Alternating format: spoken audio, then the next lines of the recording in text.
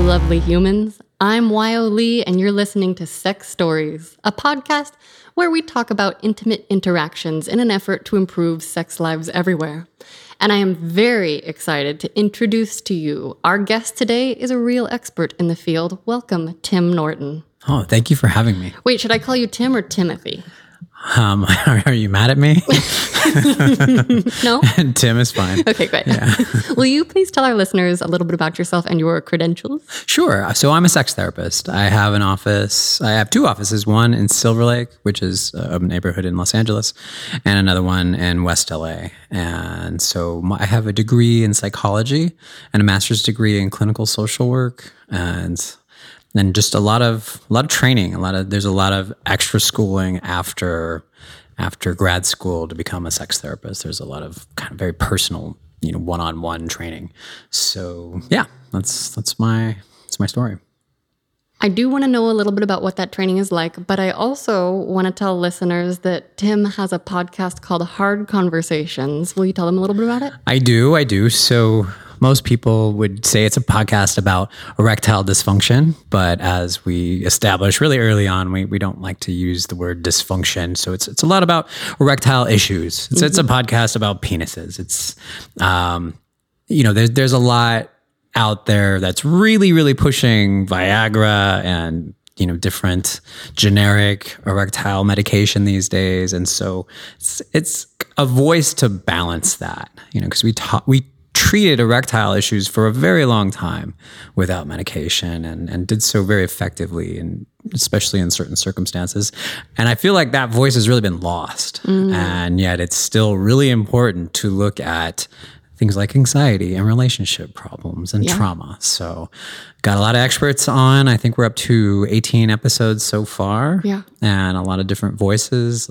Had some porn stars on there. I've had a urologist on there. I've had people who knew a lot about the medications and surgeries, and a couple of fairly well-established psychologists and some other sex therapists.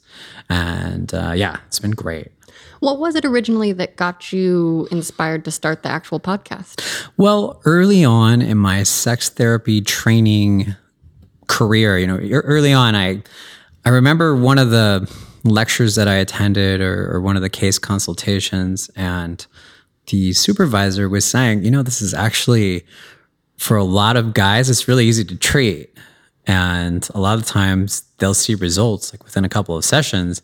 And then the actual therapy begins, and you're actually talking about like all the underlying issues and everything. But don't be surprised if that happens. And I was just really struck by that. Like, how could that be? Yeah.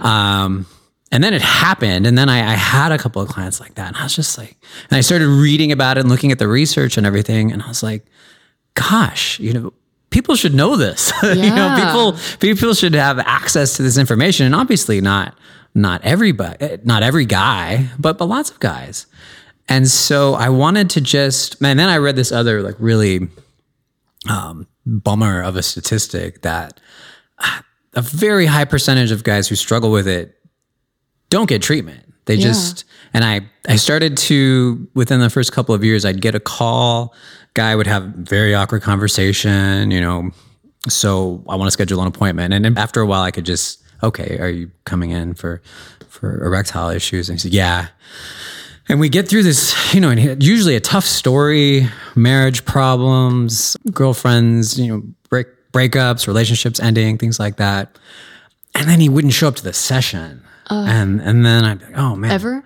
Yeah. No, just no show, no call, maybe some excuse like, I had to make it to the bank before, or something really random. Yeah. And I just started to really be able to tell, okay, these guys, they're never going to talk to anybody about this. Mm-hmm. So I figured, why not just put out a podcast to make it, demonstrate that therapy or these kinds of conversations were actually not so hard, not so difficult to have, with some normalizing voices, some people who would just, talk about dicks and erections, and this is what happens when they go away and they come back, and all the things that you hear in a sex education community or a sex therapy community on a regular basis, but you might not be able to get from top 10 reasons why your boner doesn't like you, right. Articles on Wired or something like that, to just get a real human normalizing voice. That was the plan, and I feel like I've done it. I feel like awesome. it's like I've had a couple of episodes where I was like, I really hope that guys get to hear that. Yeah. Guys who are struggling with this, because it's what we know, and it's really all they need to know. They just need to remember it. They need to internalize it. They might need to visit some of the themes with an actual therapist or a coach, but they also might be able to just listen to it with their partner. Right. And like just get really real and honest about it and deal with it.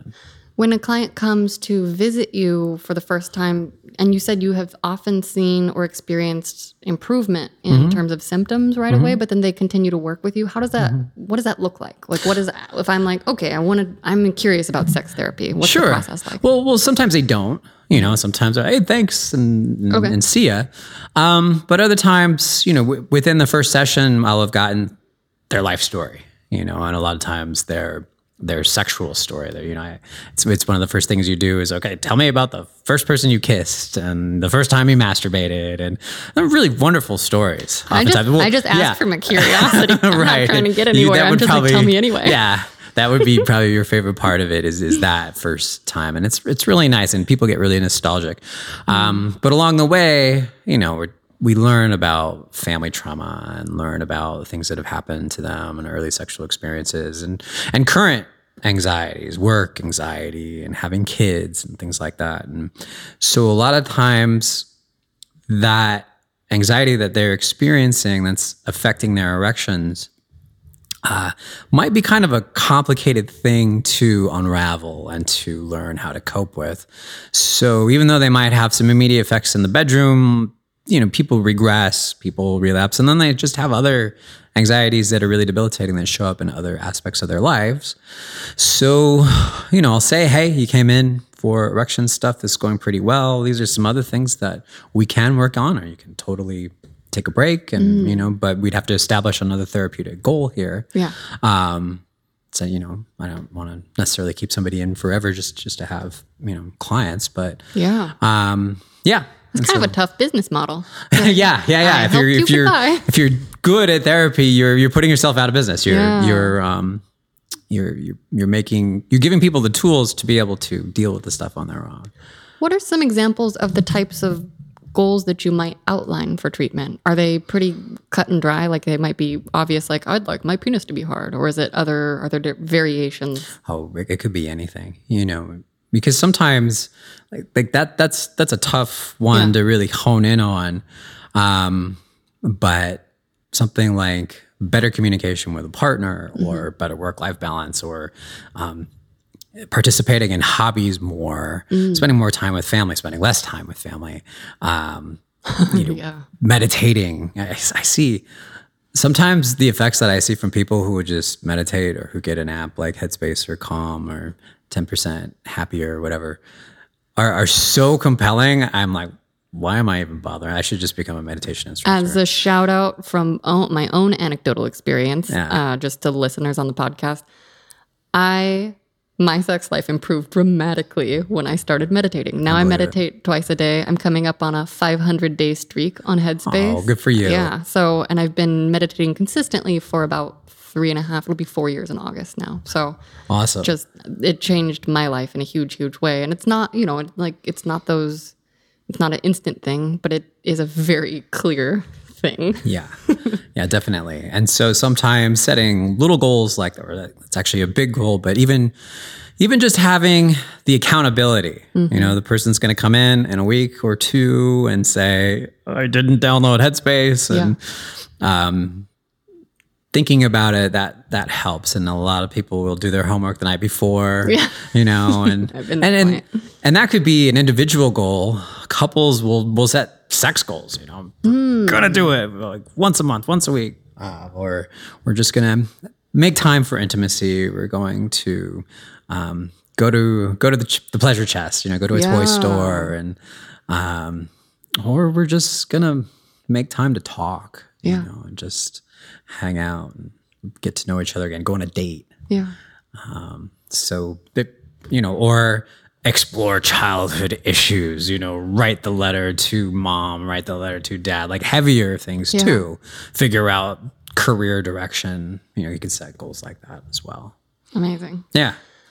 I also would love for you to outline for our listeners the difference between dysfunction and whatever else it is that we say, issues. Or, yes. Well, so I think of dysfunction as a medical term. So if somebody falls off his bike or something and breaks his penis or something like that, it's dysfunctional. It's not working. If somebody has a heart condition and it's literally just there's not blood that can flow into his penis, I'm fine calling that dysfunction. But a lot of the time, and I'm like totally plagiarizing. I probably heard a dozen different therapists say this. When your penis isn't getting hard, it might not be getting hard because it doesn't want to. Yeah. Because you don't want to. Because there's something about this situation. Sure, you might want to have sex with this person theoretically, but you don't feel sexy. You don't feel relaxed or turned on or excited in the way that you want to feel excited. You might have a little anxiety, but it might be, there might be police helicopters flying over and you've never heard those before or something, who knows what. Or you might remember the last time that you were in this situation and then your penis didn't work and you might be in your head about it. And so your body is getting the message that this is not the time for an erection. This might be the time to run out the door, or this might be the time to get in a fight or something, or to just freeze up. But that's not a dysfunction. Right. That's your body saying, okay, this is not the time for sex. And when it is a time for sex, your penis works fine. When that guy masturbates in the morning, when he's relaxed, he's at home, there's no danger anywhere, his penis works. That's not a dysfunction. So it's so interesting because as I'm hearing you talk, I am reflecting upon sort of I'm going to make some generalizations here. Good. Generalizing. That's what we need. Just saying. I just think about how we hear over and over again how sex is so emotional for women, how it's, really have to be in the right emotional state. But it sounds like there could, in fact, be some similarities between women and men in that place. It's like we have. So I guess my question is, do men have emotions?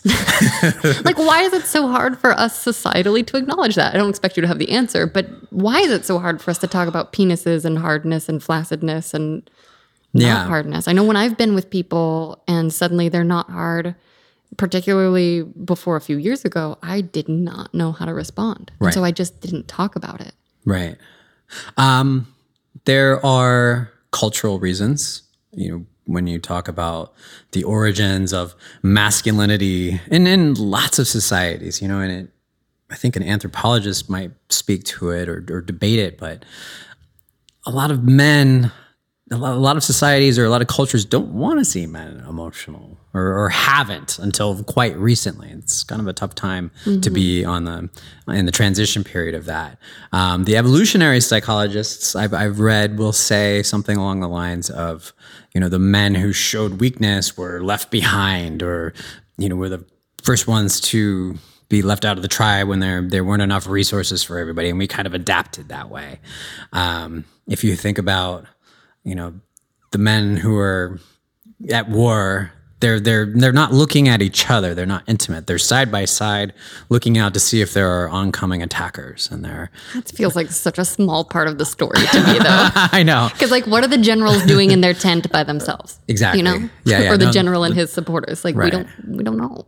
But I don't know if you've ever watched two men try to have a conversation. Yeah. It's pretty rare to be knee to knee, especially when they first meet. Yeah. And you really watch their body language. It's a long time before that intimacy develops, and just not sensual intimacy, but just the kinds of things where you make eye contact. Yeah, and it feels like there, in some ways, has to be a certain set of circumstances in place to even allow for that connection in general. Yeah. Yeah. Definitely. So, even between lovers, though, why? And it sounds like you've worked with a number of couples. Mm-hmm.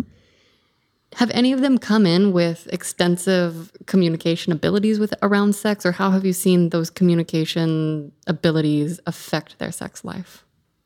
Well, I've seen the gamut. Mm-hmm. There are people who have great sex lives and great communication and great relationships, and they for some reason come to sex therapy. They just want to make it better, and they want to make sure they're doing all the right things. And I learned from them about good communication. It's really inspiring to see it modeled and to just see people work out their idiosyncratic ways of communicating.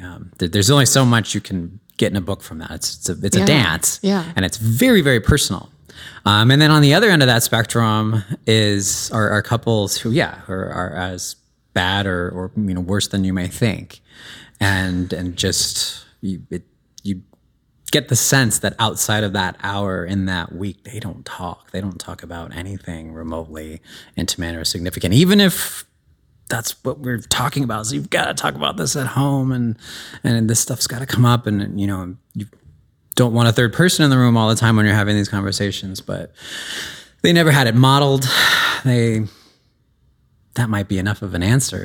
They just really don't know. And they don't have the tools. They didn't see them. They saw probably really bad models of communication, especially by our standards today. Right. And a lot of the time, they might come from a family where the parents are still married. And so they might look at it as pretty, quote unquote, healthy communication because the parents, created a family, and then presumably the parents did the best they could. Mm-hmm. So who are we to say? But they want to do a little bit better, so that's what we're going to work on.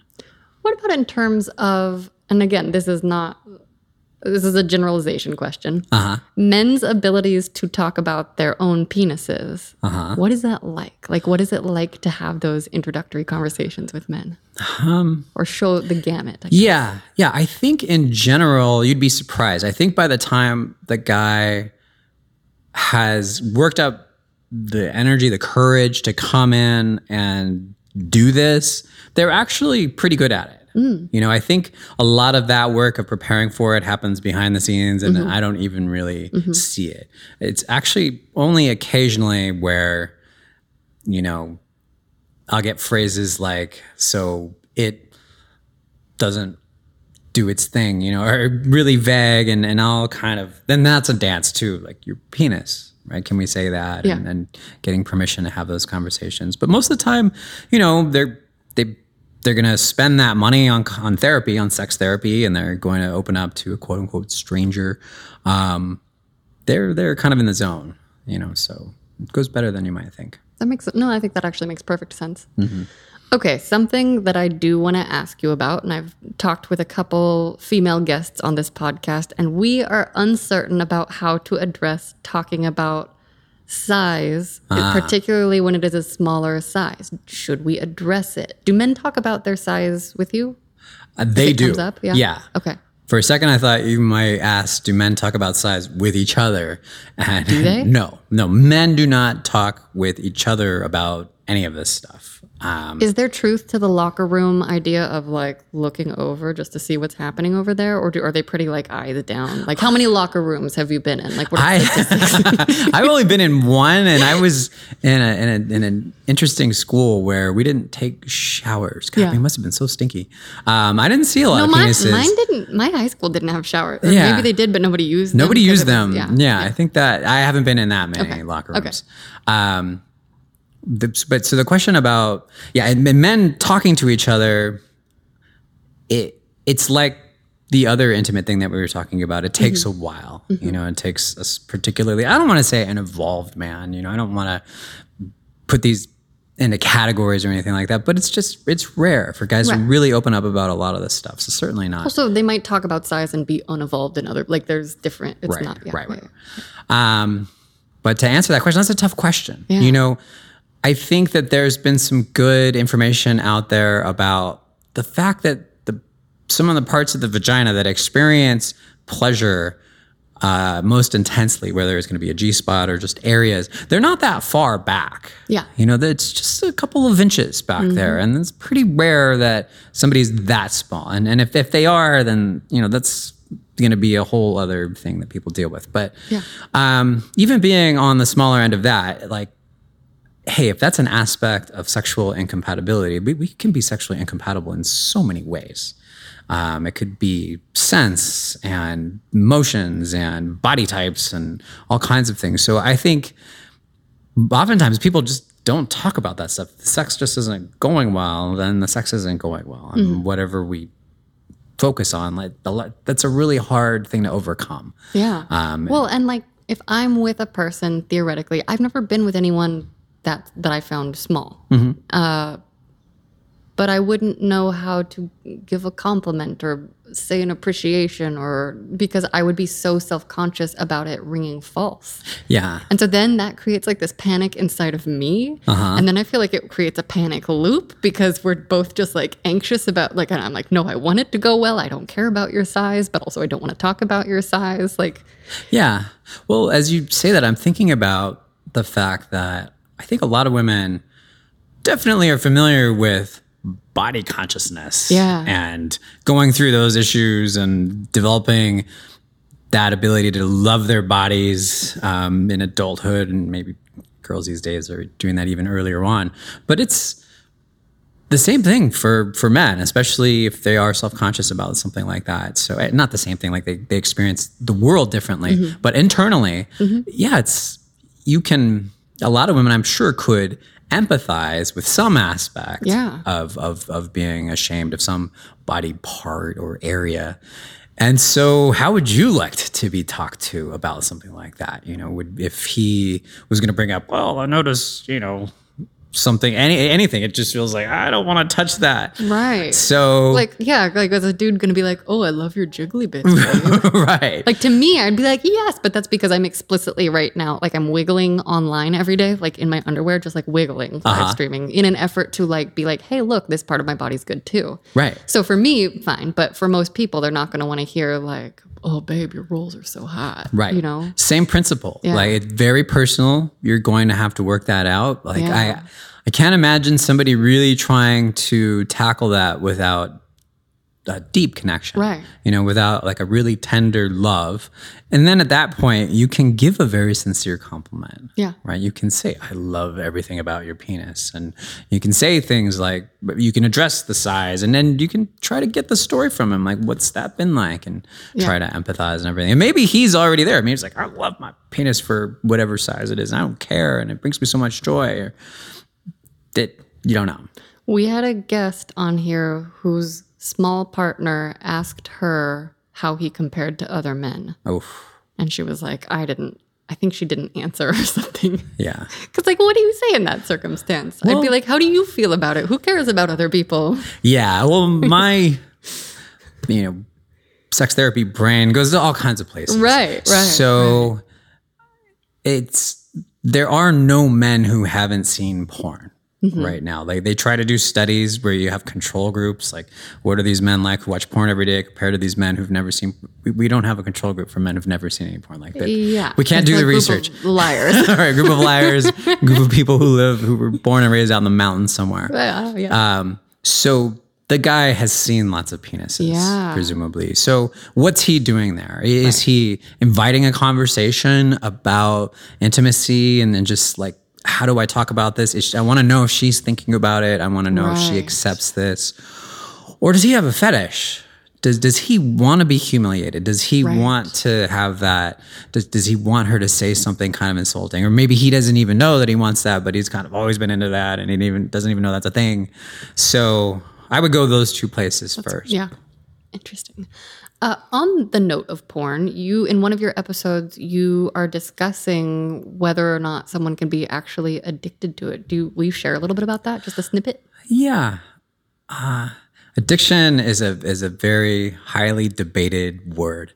I'm going to a sex therapy conference next week, and there's two camps. And everybody at the camp of the conference that I'm going to next week are pretty much saying sex addiction is not a thing. Porn addiction, it's funny. I had a neuroscientist on my podcast, and she's saying, if you think about it, masturbation in front of a screen is really different than sex. So it lights up different parts of the brain. It engages different parts of the brain. And it's really not like an addiction to cocaine where you're putting a substance into your body and and chemical shifts are occurring. It's really not that similar to alcohol. There are some remarkable things where guys, if they're doing it often enough, they might need a couple of screens at the same time. What? Yeah. What, like more screens? Sure. What? And like more intense and like getting kinkier stuff and all kinds of, and holding their breath and edging and taking drugs while doing it and getting more and more like intense. Viagra drugs or like drugs? Oh, no, like poppers or like something like that. Yeah. So, but then like the sex positive camp would be saying, well, they're just exploring and they're just having hotter masturbation time and they're just like, leave them alone. And my first criteria is it causing problems? Right. Like if you can't not masturbate at work, I'm okay saying the word addiction. I'm okay like what that does in terms of getting you some resources, getting you in some literature that's going to get you some awareness about what's going on. If you don't identify as an addict, I'm not going to call you an addict. But if you don't want to have sex with people anymore and you're skipping events and hangouts and happy hours and family parties and things like that because you just want to masturbate to porn, then okay. That's an issue. There's consequences, there's ramifications. But if you're balancing it, if you're doing it in healthy ways or just ways that you feel good about, and the only shame is stuff that you've heard other people criticize, and you don't really feel anything's wrong with it, have at it. Is there any evidence to suggest that watching super dark porn, which theoretically is staged in certain ways, so like asphyxiation stuff or things that are like, that would be dangerous in real life, is that, but say someone is not interested in actually engaging in it, but gets off on kind of the visual fantasy being played out, is that, how does that fall into our health categories? Long story short, it's fine. Okay. A lot of people have fantasies about things that they're never going to do. This really interesting study came out. It's a really easy study to run, but it was just a survey of all the crazy stuff that you're into, all the paraphilias, all the fun, kinky stuff that you're into. And when they did the numbers and they compared it to the DSM, they compared it to the book that everybody uses to determine whether or not somebody has a mental illness. It's called the DSM. They were like 60% of people had something that qualified for a paraphilia, for something that wasn't considered within the normal, quote unquote, normal range of sexual practices. But the problem with it being 60% is that's more. That's the majority. Yeah, that's the majority. So that's no longer a paraphilia. I'll never forget the name of the study because I learned a new word. It's normophilic at that point. Yeah. And so, and it's funny, the authors were like, well, we've just got to come up with more categories. And I wanted to write them and say, just stop. Like, just give up. Like, people are just into kinky erotic stuff and we barely understand why. Just let them do it if they're not hurting anybody. Oh, I love that we barely understand why. Is there some research on that you can There's research on it, but think about how you're going to run that study. Like, maybe in the Truman Show, if you have camera of somebody from the time that they're born and see all the little traumas that they have when they're 1 and they're 2 and they're 3 and they're 4. Freud's theory was that one day they were at their mom's card game and they were under the table and they were really nervous and there were all these feet around. It's really hard to prove that. Totally. Maybe someday we'll have the neuroscientific ability to look in some brain and see memories and things like that. But right now it's very theoretical. And every now and then people do remember the moment. Yeah. I was spanked and I could see the girl I had a crush on was across the street, like watching me, something like that. And they spanking for the rest of their life, but that's rare. Yeah. We're always conjecturing and just, kind of thinking, okay, maybe, probably, but we don't know. It's interesting because I identify as kinky and I'm a submissive, and a lot of people, because I share that pretty freely, and so there have been a handful of people that are like, oh, like with this implication that something bad had happened to me at one point. But I am very fortunate in that I was raised in a really loving, stable environment. I've never experienced sexual assault or trauma that I identify, and I just love exploring and being curious. And so I feel like when people start looking for that deeper reason, sometimes I'm like, I don't know. And it's really kind of an unfortunate cultural trope that we we learn from watching Dr. Phil or, some of those older shows that,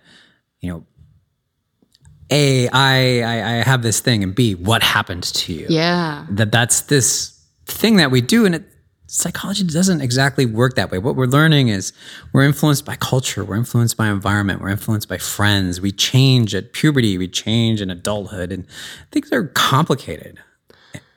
Speaking of influence and societal influences, I want to ask how you think, or if there's any information on how drugs like Viagra have influenced our interactions. Oh, man. Where to start? Where to start? Because you touched on it in the beginning and talking about how it's marketed to us. Yeah, and more aggressively all the time. So Viagra came out in 98. So if you think about that right off the bat, that means we've got 20 years of data, which is kind of cool, but kind of not. For guys, like, let's say there are a lot of guys who are just going to start using Viagra now in their 20s and 30s. I have some friends who have. Right. Yeah. And so Cialis. and if they're in their 20s, they might have another 30, 40, 50 years of sexuality ahead of them. And we don't have any data on what that's going to mean for them, especially if they're going to do it on a regular basis. Right. I've met guys who started right when it came out, and it doesn't work anymore. Oh, really? It just does not. For that long-term use, like with any drug, we know this about drugs. Right. You need more and more with time, with any drug, almost literally any drug. So, and the higher the doses of something like a Viagra, you start to get pretty unpleasant side effects. What are some of the side effects? Well, you get like just head stuff. Sometimes it'll affect your vision. Like that's pretty rare, but like headaches. Oh. And ringings and things like that. It's increasing blood flow, and that's all my understanding of it is. Yeah, okay. and nitric oxide. Oh, yeah. Really? Yeah, which is a really important part of the erectile process. But so we don't know at best, and you're running an experiment on your body, and there are definitely other ways to achieve erections. So can you talk about a couple of those? I can. Or did I answer your question about the Viagra influence and everything though? I mean, I'll talk about it forever, just because on a broader level too, it feels like it is very acceptable. And you were mentioning about how people aren't necessarily sharing with their partners when they're using it. Yeah. And some of the effects it can have long term. Yeah. So that is a big problem. I mentioned that on my podcast. When you go on a date and a lot of guys are using Viagra or any of the other ones, we can just say sildenafil is the generic. They use it as an insurance drug. Hey, I really like this girl, and maybe we're going to have sex tonight, and we do have sex, and let's make sure just have a great boner and then work out the rest of it later. Well, then month into the relationship, they try sex without Viagra, and it doesn't work, and then they're just kind of stuck. And so then girlfriend or boyfriend has this partner with these pretty impressive boners for the duration of their relationship. And the longer they date, he's either got to up the dose. First of all, he's got to afford it. He's got to be able to, and it stopped being covered by insurance a few years ago. And there are generics out now, but then sometimes you can't get those. Whatever. So you got to be able to afford it. And then he's got to be able to time it. And he's got to be able to hide these pills from someone that might be living with him. Oh my God. Right. And so it's like this secret, that you don't really want to have ongoing secrets with a partner. Mm-hmm.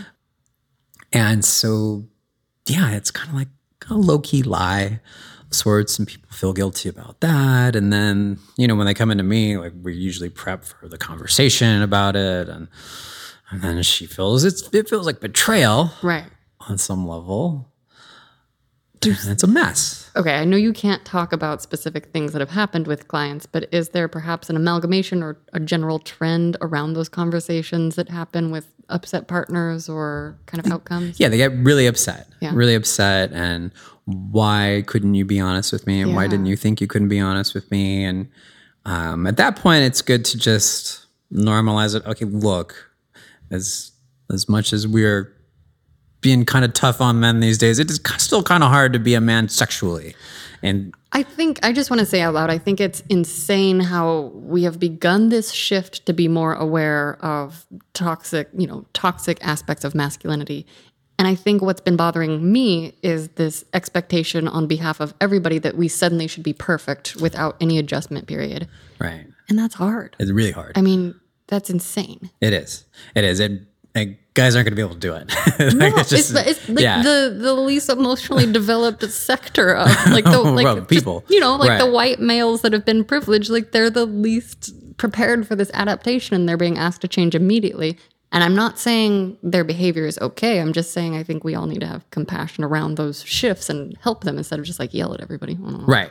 And even short of compassion, just patience. Yeah. Like it's going to take time. And so these kinds of conversations, like I try to get the partner in and say, look, guys do this. It's a lie, but try and put yourself in his position. And if let's say you didn't lubricate ever, or you really struggled with it, or it just didn't happen. And, and there was a way that you could, and then it wasn't an issue. Right. And just take a little pill or something like that, and try to create that empathy and an explanation, a backstory, and maybe even talk about the early trauma and the heartbreak and the embarrassment and all of that, and try to develop, and then it can bring them closer. Yeah. Okay, sweetie, and use all the Viagra you want, or maybe we'll figure out how to have sex without Viagra, and then we'll just have it on vacation weekends or something like that, and we fix it.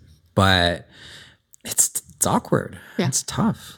Yeah. Yeah, and now guys are going to it as a first kind of treatment, like a first option before. And I hate this. So Hims, there are two ads out right now. I think it's from Hims.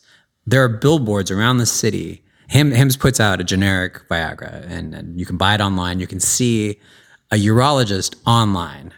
And you don't actually see the urologist. I went through it to see what it's like. So for $50 or something like that, they'll mail you the Viagra. You never really have to interact with a doctor. You never really have to talk to anybody about it. And then you'll just get pills, and they try to set you up on a monthly plan right away.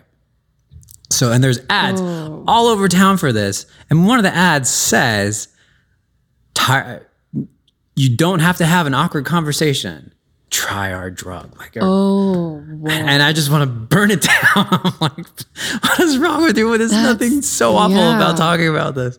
So, and they're blowing up. They're a model of how to have a quick startup telehealth kind of situation that's really lucrative and really, identify. And it feels like they're targeting millennials.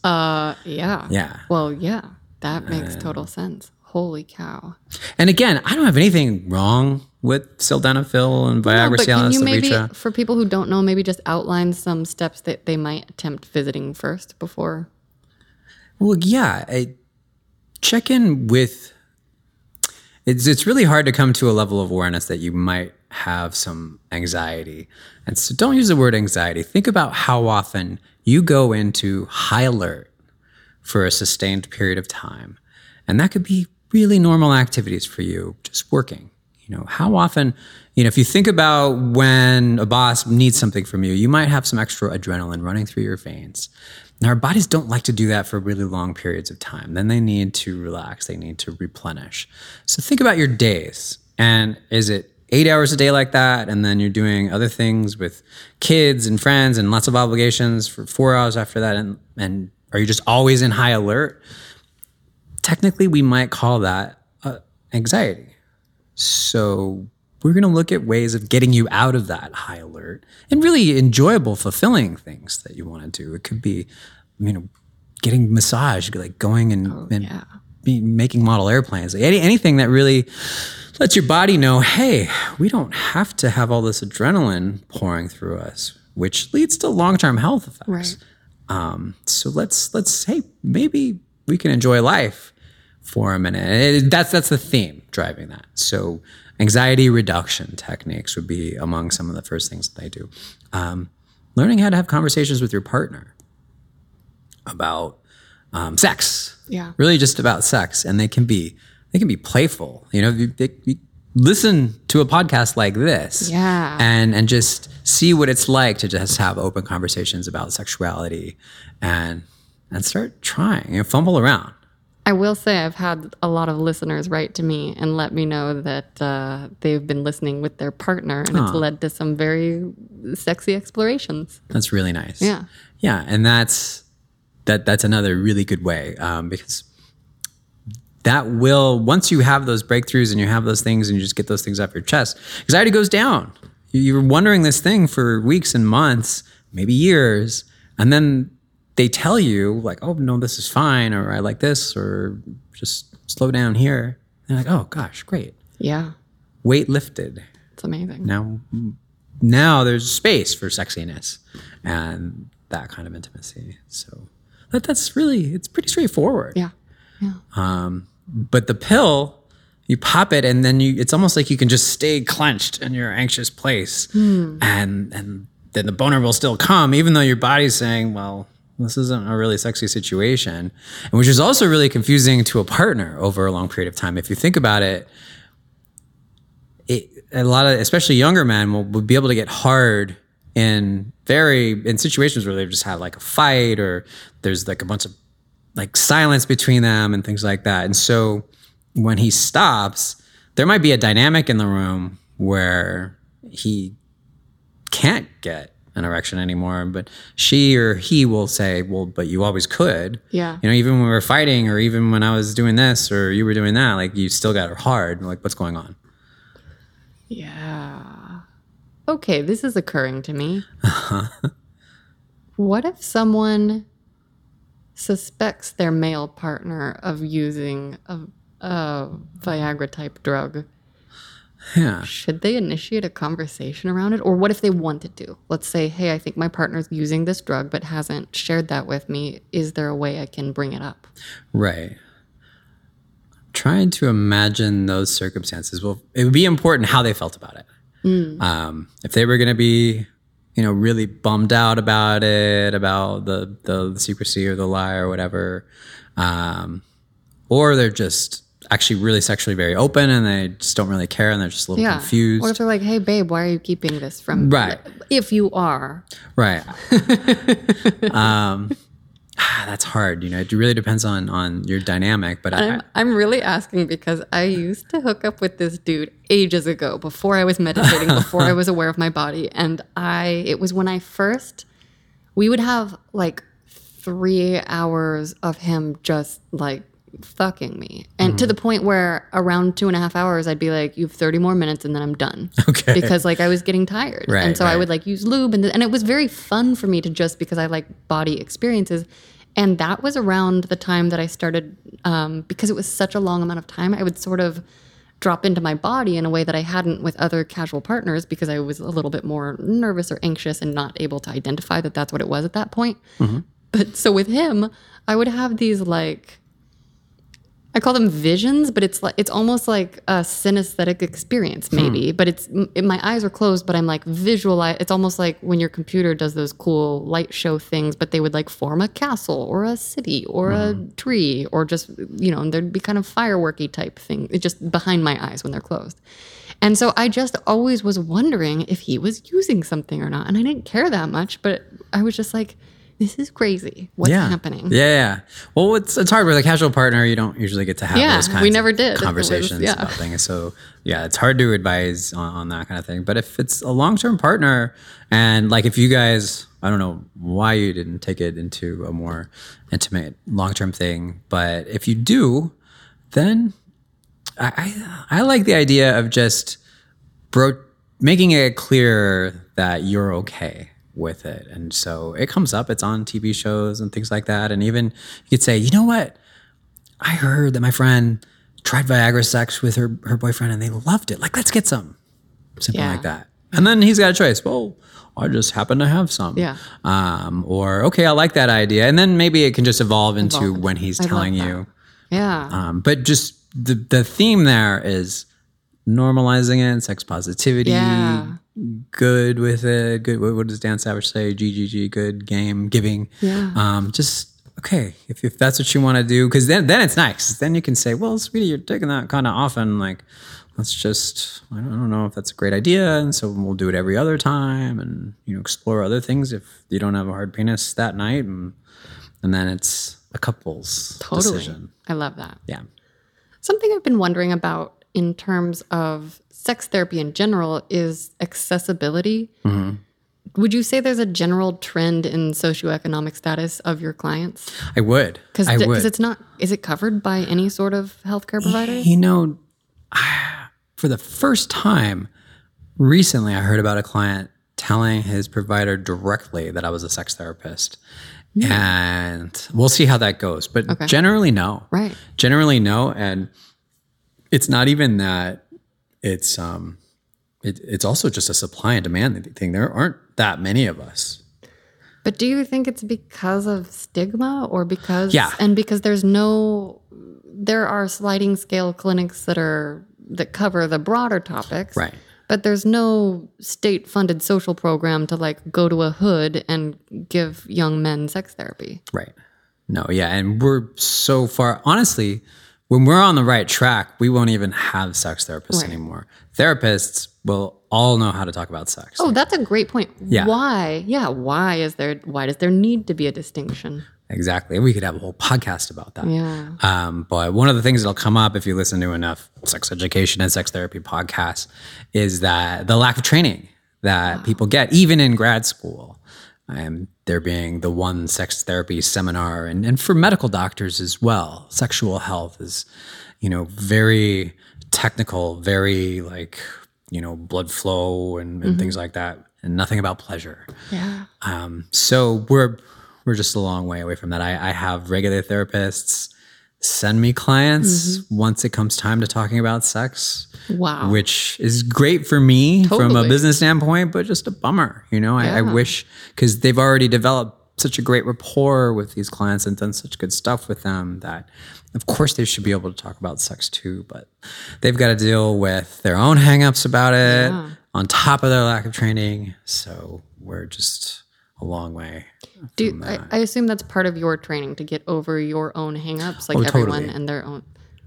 Can you outline for us what do they tell you? They're just like exposure, really just there is this thing where it's called a SARS training where you role play and you get exposed to and taught about like really out there, bestiality kinds of things. And, what are you going to do when you hear that somebody has had fantasies about children before and things like that. And all the things that you just think should be totally off the table, and just then it's a self-exploration thing. Like, okay, like how would I deal with that? Like I'd have to have a boundary there. I couldn't treat that person, or maybe I could.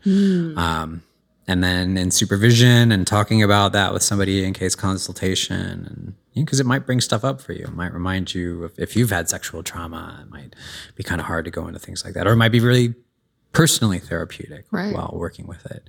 So it's, in general, therapy is a process like that. Like learning how to be a therapist, there's just so many trainings and books and seminars and things that expose you to sometimes pretty tough stuff.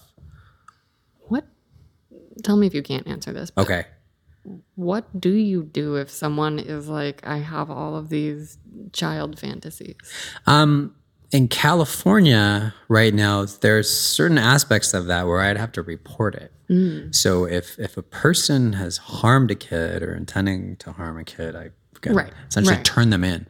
But there's a downside to that this is a population that needs a lot of help. That needs a lot of work on emotion regulation, on just staying cool so that they don't act out.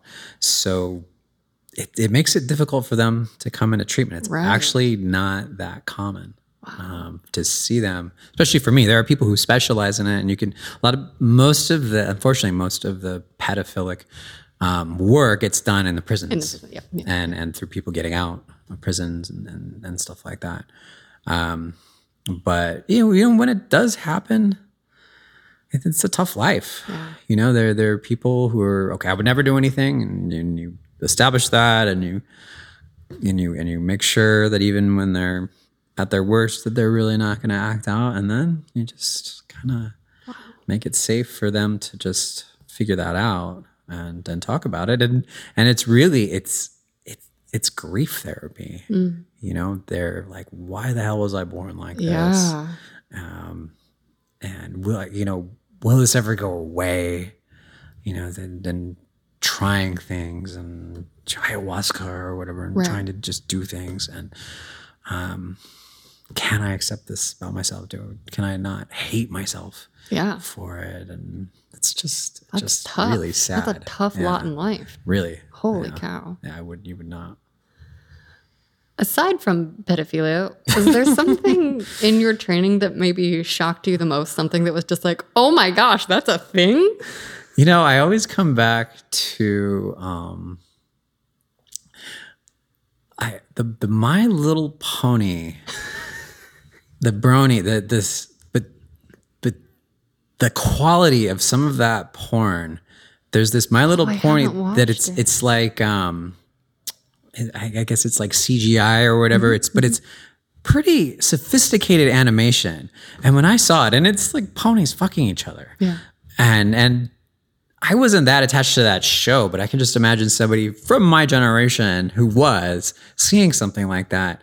I don't know. It really, I was like, the time and money that went into making this and the fetish itself, like that stayed with me for a while. That was one that, I don't know. Have you heard of, someone just told me about it, I believe it's called Vor. It has to do with like being eaten, or like saying I'm going to eat you, and like now I've swallowed you and you're in my belly, and that's like, I guess there's a lot of animations that go along with it. Oh, I haven't seen the animated stuff. Well, there was a case. There was a guy that happened out in Germany. There was like I think it was Germany, somewhere in Europe, and it was a cannibalism fetish that played out, and then the guy obviously died, and then there was a big court case around it and everything, and you can hear the guys interviewed. Oh my god. Yeah, it's dark. That's intense. Yeah, that's about all that I've really read about that particular. It hasn't come up. Give me back in a few years and we'll see. Yeah. Okay, there's one more question I would have that I want to ask you. Oh, nope, I've got to go. Sorry. Okay. I'm so curious to ask this to a professional, because what is the deal with guys being obsessed with building it up? Like saving, do you know what I'm talking about? Like saving a load for sex. Because on the one hand, it's like sometimes when you master, and I know it's like there's finding the levels, but it's like I know many men from personal experience that have made a very big deal about saving up the load and not masturbating all week until they see me and this and that. Do people talk about that at all? Well, if they do, I kind of launch into a quick psychoeducation bit and we know this from fertility attempts. We know a lot about the reproduction of sperm.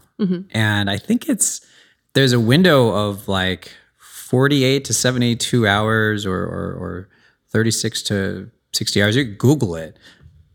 All of our sperm completely replenish. So they don't live very long. It's just, I think it's like 2.5 days. You're going to have, and it's good to masturbate if you're trying to get pregnant every couple of days to, make sure that it's fresh sperm and it's not like 3-day-old sperm. But yeah, they're not really, there's not 7-day-old sperm out there. And if it is, it's not very good sperm. Right. Right. Well, I just from a purely personal perspective, every time I hear that, I'm just like, if you come in my mouth, are you going to taste weird? Like, I want it fresh. Like, that's just what I think about. I hadn't thought about that. I'm always just like curious. I'm like, so maybe I'm not going to conduct a study, but it's a funny idea. That is funny. Yeah. No, I think that, hey, look, there are people that would really disagree with what I'm saying. There's spiritual opinions about sexual energy and chi and harnessing that and really, dialing into your body and being able to manifest that. So I can't prove them wrong, so to speak. It's a very personal thing. Totally. Yeah. Normally at the end of an episode, I ask people if they could go back in time and give themselves a piece of advice. What age would they pick and what would they say? But for you, I think it might be better to just say if you had a general piece of wisdom for the public, what might it be? Oh, it would be the same. It's to that teenage or college-aged guy that statistically should be ejaculating pretty quickly, statistically should be having some issues with erections and getting to know their bodies and having lots of struggles, to just relax and just try and remember that you're doing something that's enjoyable and fun and playful and something that nobody else in the room or at your college or anybody's going to be able to do right now. Like, it's just the two of you, maybe three of you. And you're not going to be able to do it tomorrow probably, or in a few weeks or in a few years. So just really try to enjoy it, try to relax, and try not to get in your head about it. And if something goes wrong, I don't want to see you in 10 years having dwelled on that thing that happened at that party or your house when you were 17, 18. Just kind of like, let it go, get back on that horse. I mean, whatever the cliche is, next play. And just not take it so seriously. Sexuality is a lifelong developmental process. And from relationship to relationship, it completely evolves and devolves and evolves again. It's just relax. Love. Okay. Love. Any other wisdom that needs to be shared? Nope. I've told you everything I know. That's it. So.